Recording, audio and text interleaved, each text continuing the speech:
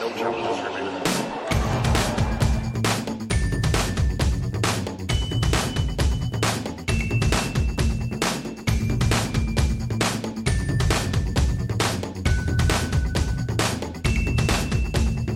Welcome to No Challenges Remaining. I am Ben Rothenberg. On this week's show, I am joined by Mark Ein, who is the owner of the City Open tennis tournament on the ATP and WTA tours, which is held annually in Rock Creek Park in Washington, D.C.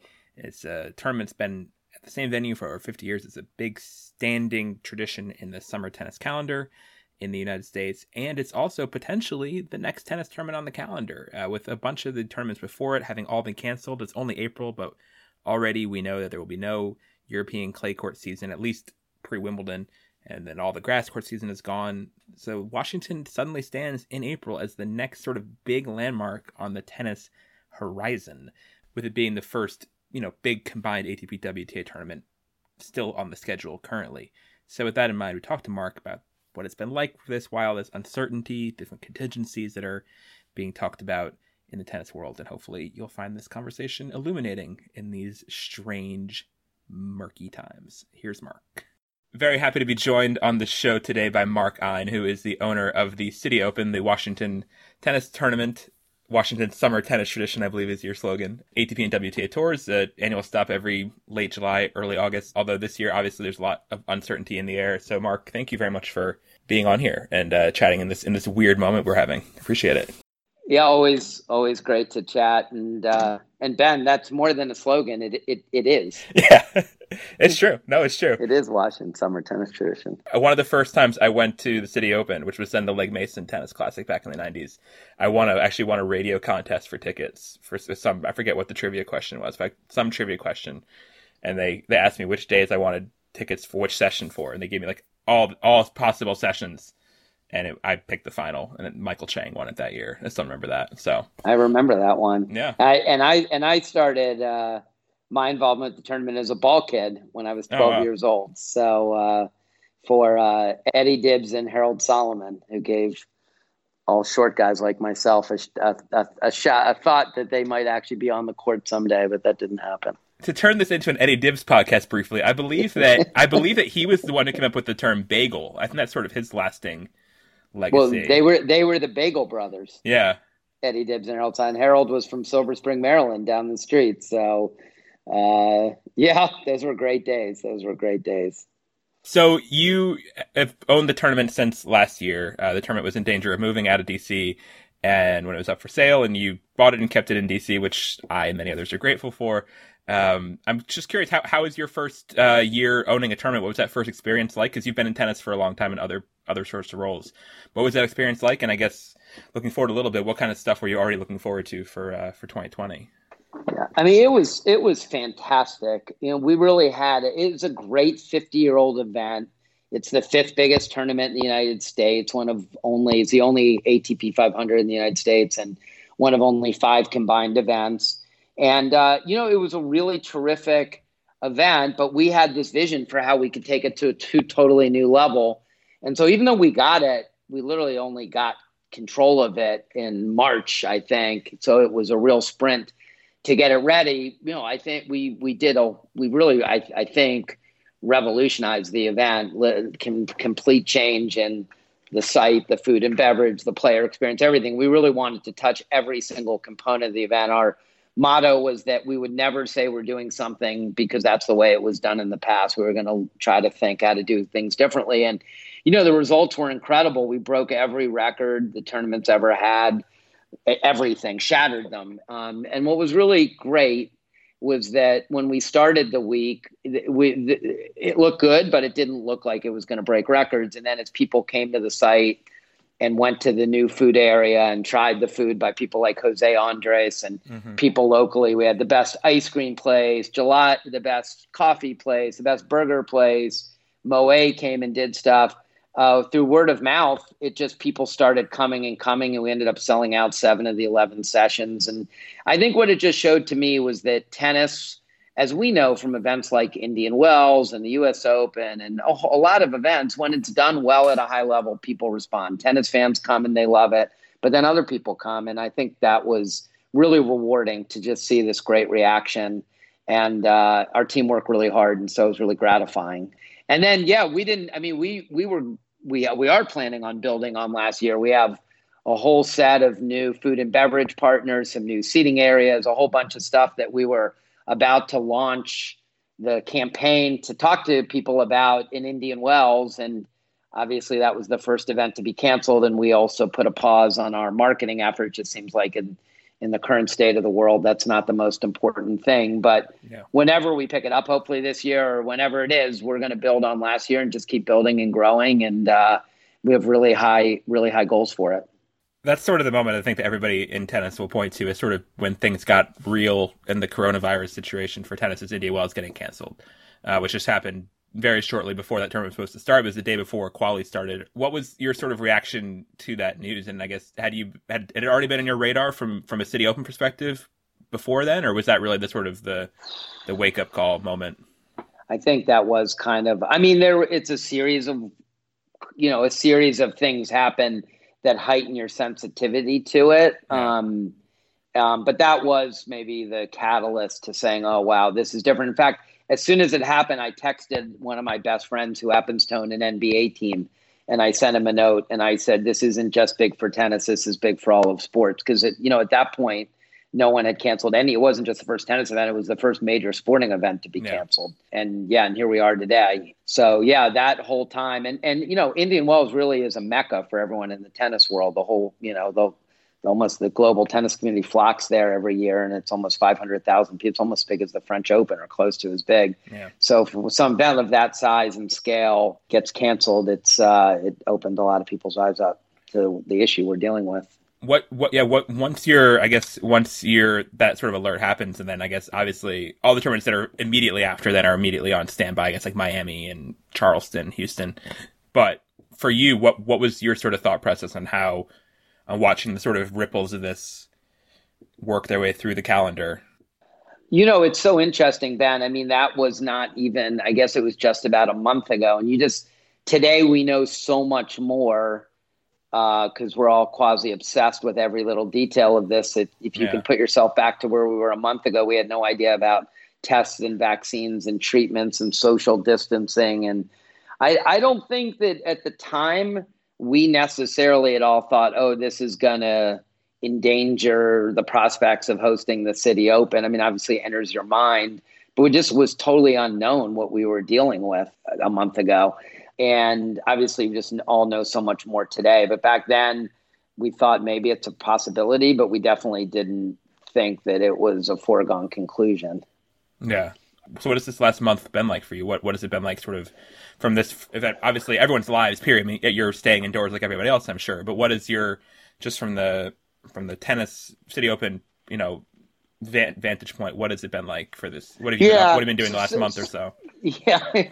I mean, look, the first thing that I focused on was just making sure my family is safe and healthy and that we were set up in a way so that everyone in the family would be okay. So that was the first thing. And then, frankly, Ben, the next thing I had to focus on is that we have, we own a lot of a bunch of companies. And I really wanted to make sure that and it was clear that this was going to be a rough economic time. And so I wanted to make sure that people who work in those companies were in as good shape as possible. And I'm really proud that as of today, we haven't had zero layoffs, furloughs, or salary reductions just because we've been laser focused on figuring out they were all in pretty good shape and had resources, but also just really protecting the people who work in those companies was my next priority. So even though I'm not going to the office, I'm working I think I work pretty hard, and I'm working harder now than ever, just trying to do that. And then, there's a lot of work around planning for the City Open, and it's different because it's not in front of us. Obviously, I want to make sure the team that works on it is safe. So we were very early in having people work from home, and now we're just scenario planning, Ben. It's there's really 4 scenarios. One is the event goes off as usual. Mm-hmm. 2 is that it goes off without fans, which is a topic of a lot of conversation in a lot of sports. 3 is a hybrid where it goes off, but there's some fans. And then 4 is obviously it's canceled. And, we're doing everything we can to problem solve and be creative to find a way that we can do it somehow. but it only is going to happen if we can assure that it's safe for people. And so just a huge amount of work going into trying to figure that out. Let's go through each of those 4 scenarios you laid out if we can. So the first one would be normal tournament like everyone would have expected in 2020. Yeah. And I guess you're sort of interesting. Part of the reason I wanted to have you on this week and wanted to talk to a tournament owner during this whole stretch for a while, but you're sort of the next ones up in terms of you're the next big combined tournament is in the timeline of things after Wimbledon has already announced its cancellation. So, I mean, I'm just curious, like, we don't know when part of the frustrating or scary part of coronavirus is we just don't know what the finish line really, where it is or what it looks like necessarily. And so what do you sort of measure in terms of, because as of now, the tournament's still on, it's still on the calendar, but how do you measure just in terms of business as normal tournament? Is that still possible? Could it be possible? Are you thinking this could all be over, quote unquote, by July? Which is 3 months from now. I mean, maybe, but. I mean, it's a long time. And a lot can happen. Yeah. It really is unknowable, and it's really somewhat out of all of our control. And again, I'm looking at this every day from a variety of different businesses. One of our companies takes people on small ships to Arctic, Antarctic, Galapagos, like the world's most interesting places on small ships. So we're trying to think right now, we can't take anyone anywhere. And, we got a lot of employees and a lot of guests who want to go places. We're trying to think about it. Then we have the building security company. We're trying to think about how to get people back to work. And to some extent, there's things in common that help us problem solve amongst the portfolio. I would say that, I am pretty sure that we will be back, that we're not going to be in lockdown in August. I don't think that that's very likely for a lot of reasons. If you look at the trajectory of where we are, if you look at how they've managed it in other countries. And also, to me, the single most important thing is testing. Yeah. If you can, depending how quick you can have fast, accurate, inexpensive testing is the entire determinant. So as we think about the office or the buildings that we protect for our security company, if you could have a test before someone enters the building, you could know who's safe and who's not. And that kind of test for other diseases is doable. My dad happens to be a doctor, and there's tests they can do in the office and tell you in 5 minutes. At some point, that'll be the case here. Whether that happens and is available by August, we don't know. And so that's one of the big things is the testing.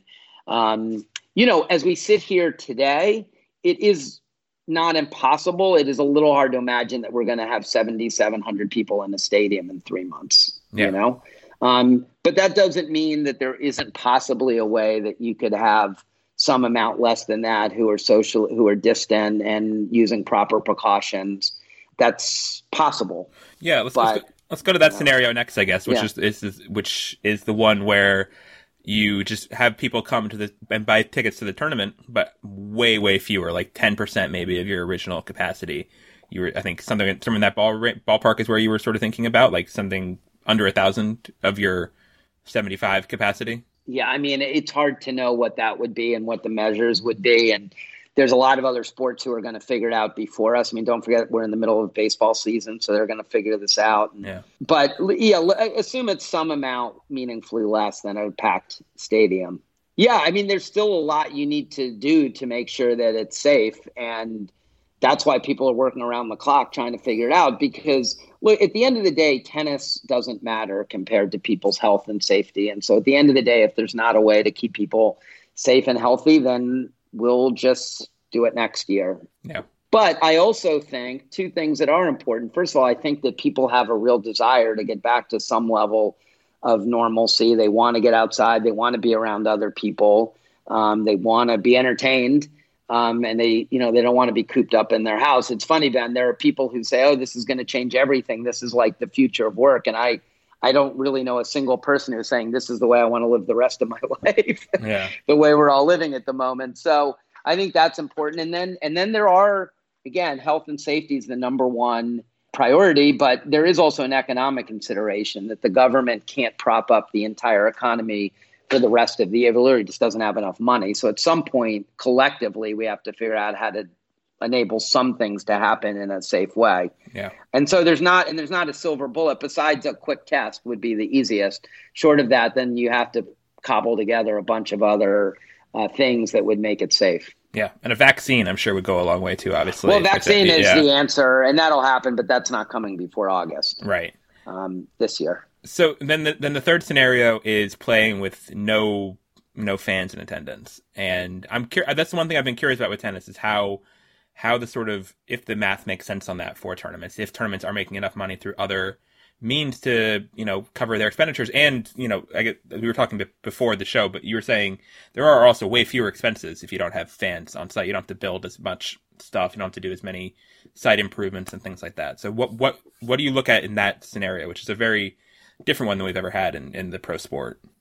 Yeah. And so, first of all, you look at other sports and, you can read that baseball and basketball and hockey are all thinking about, is there something they can do with no fans that lets them still have games? Tennis is different in that TV makes up a lower percentage of the revenue. Yeah.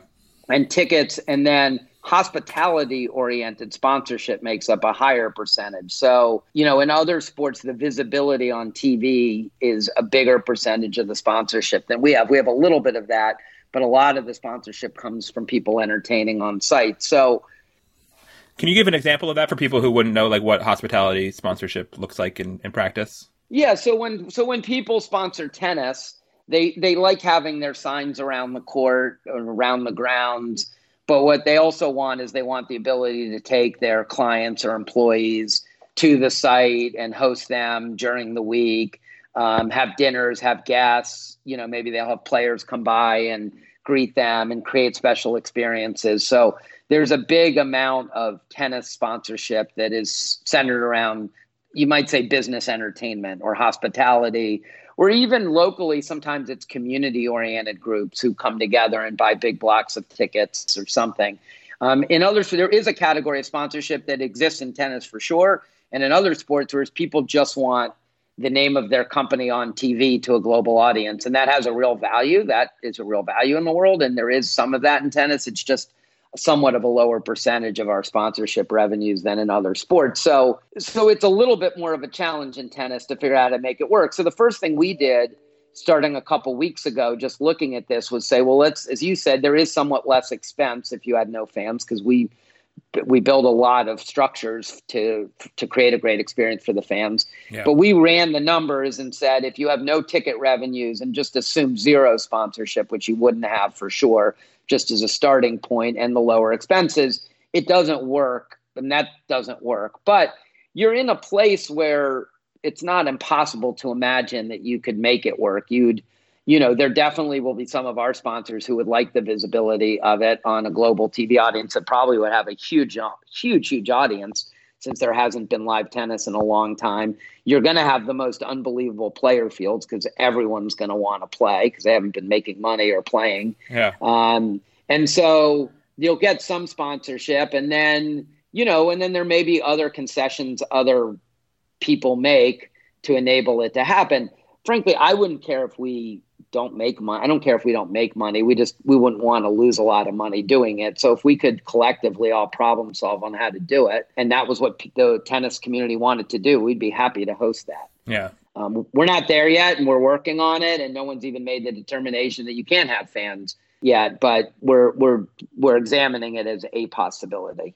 What would it be like, I guess, because like I said, with the way the calendar is ticking off and the events are stopping, there's a real possibility that City Open, if it does go ahead, which again is an if still, would be the first tournament back from this. And so what would that be like to be the first back from a sort of the risks of that and the rewards of that? Because, I mean, you'd be taking a chance, but also, like you said, a lot of players, would be very eager to play. And, you could get without trying too hard, I think you could get the best the best field in the tournament's history pretty easily. Yeah, we fortunately have had great fields through the history. And last year we had a fantastic field, but it is also unique that this year, because originally we were the second week of the Olympics, we were not the same week as Olympics tennis, but the second week we were the only men's event scheduled in the world. And then it's us in San Jose on the women's side. So it's the only men's event in the world. And so, I think we would have an amazing player field.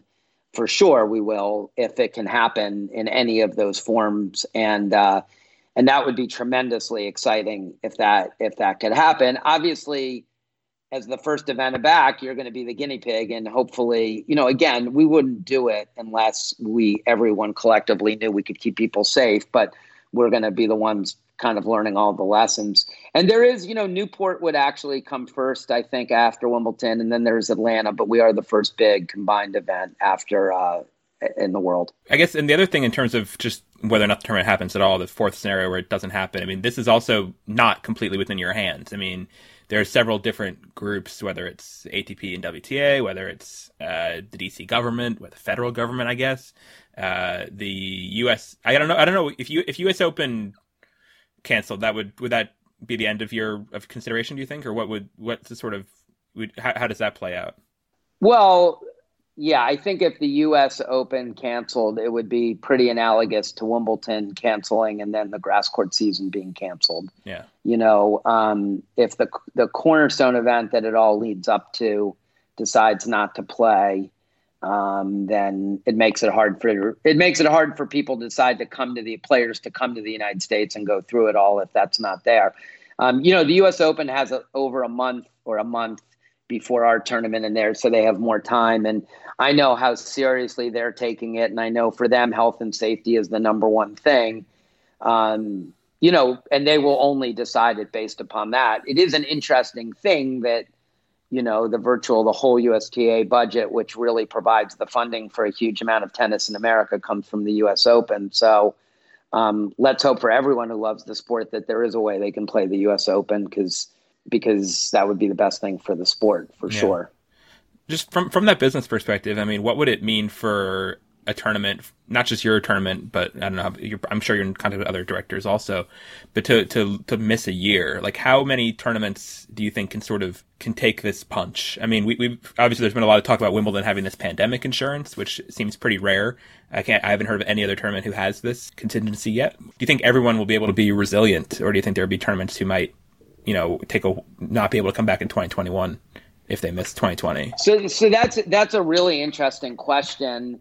And it doesn't just pertain to tennis. It really cuts across all sports. So, what happens when you go through a tough economic time, whether it was the 2009-11 time or whether it was 07-08, is there are a number of people who own sports properties, which the nature of them is they're quite expensive, but they also don't generate a cash flow. So they tend to be owned by people who think that there's an asset value, who are passionate about the sport like I am, but the return is not a normal economic one where it makes money. And oftentimes the investment is funded by a business that someone else owns. And what you found in sports during all bad economic times is that oftentimes people say, oh, I can't afford that sports event or team or whatever it is. And in fact, already over the last week, I've already had 2 calls for people who want to get out of major sports teams. They have an interest in them, but they're now looking to get liquidity to fund their other businesses. And that's what always happens. I actually looked in basketball the last time this happened, and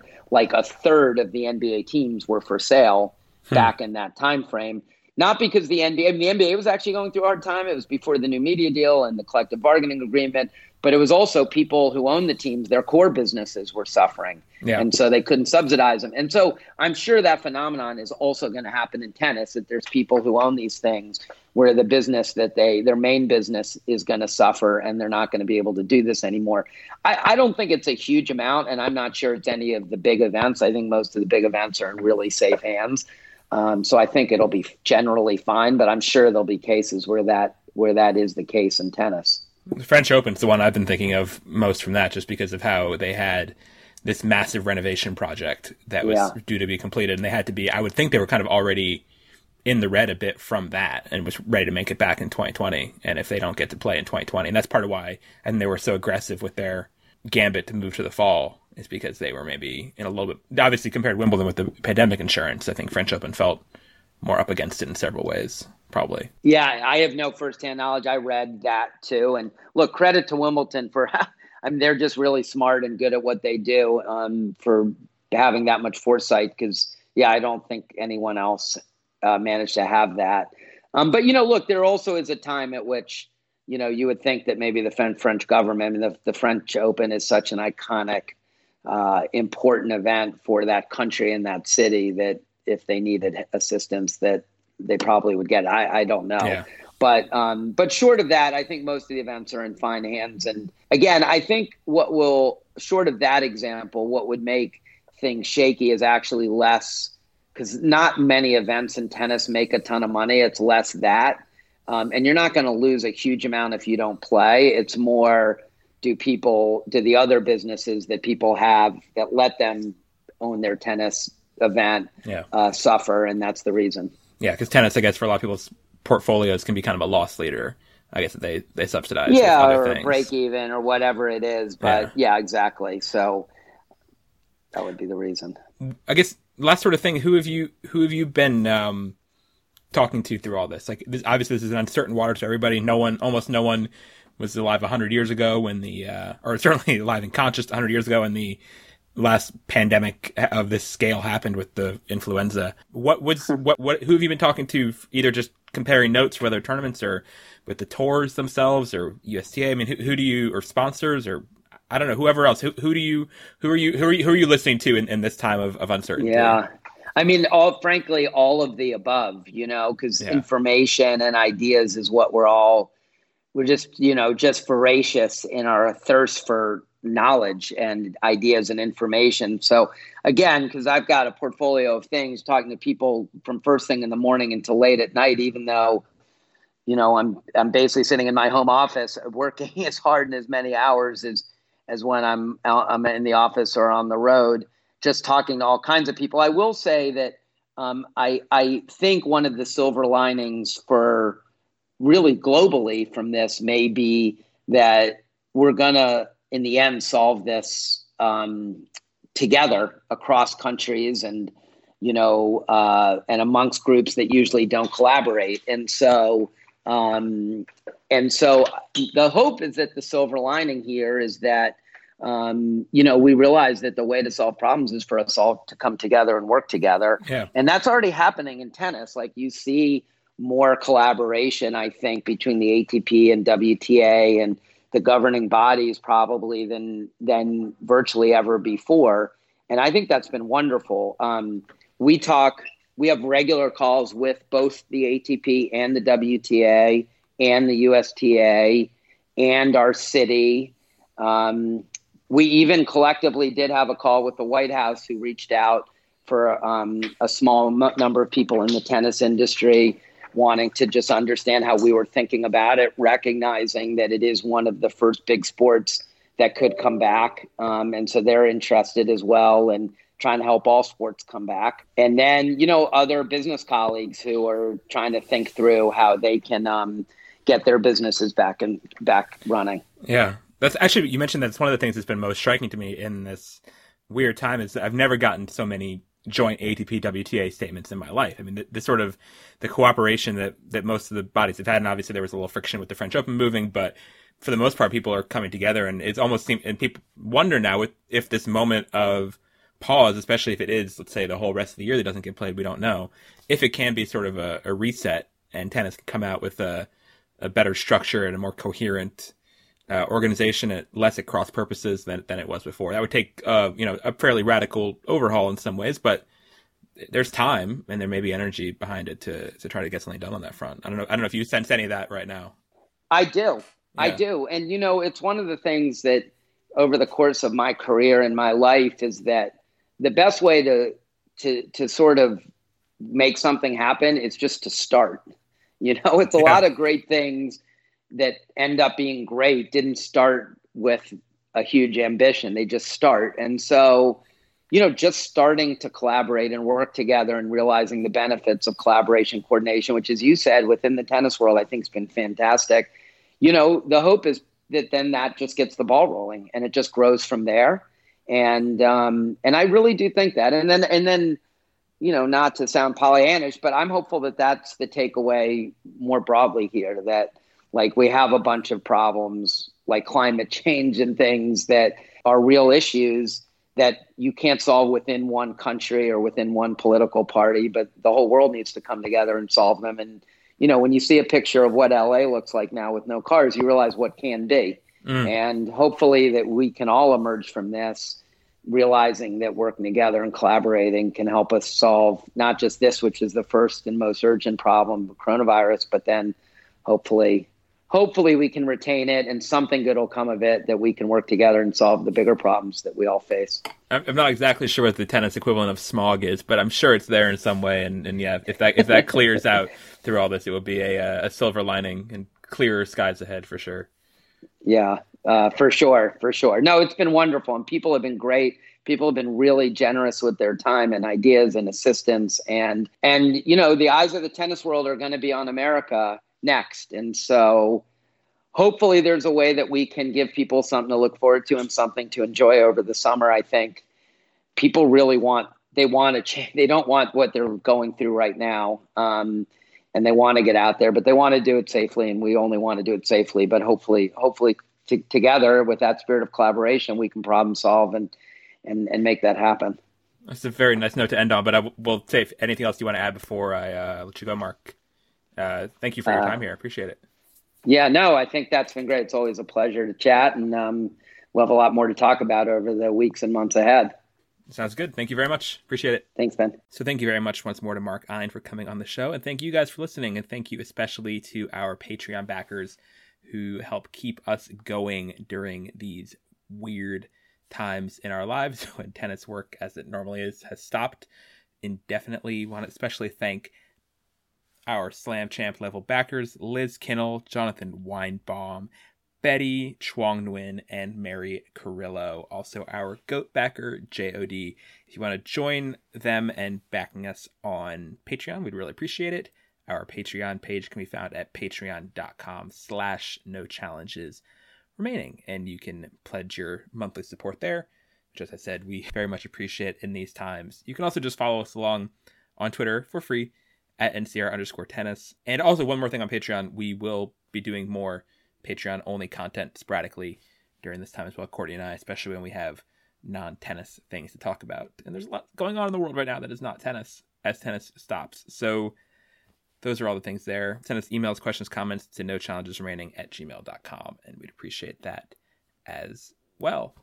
And we will see you guys sometime soon. Bye.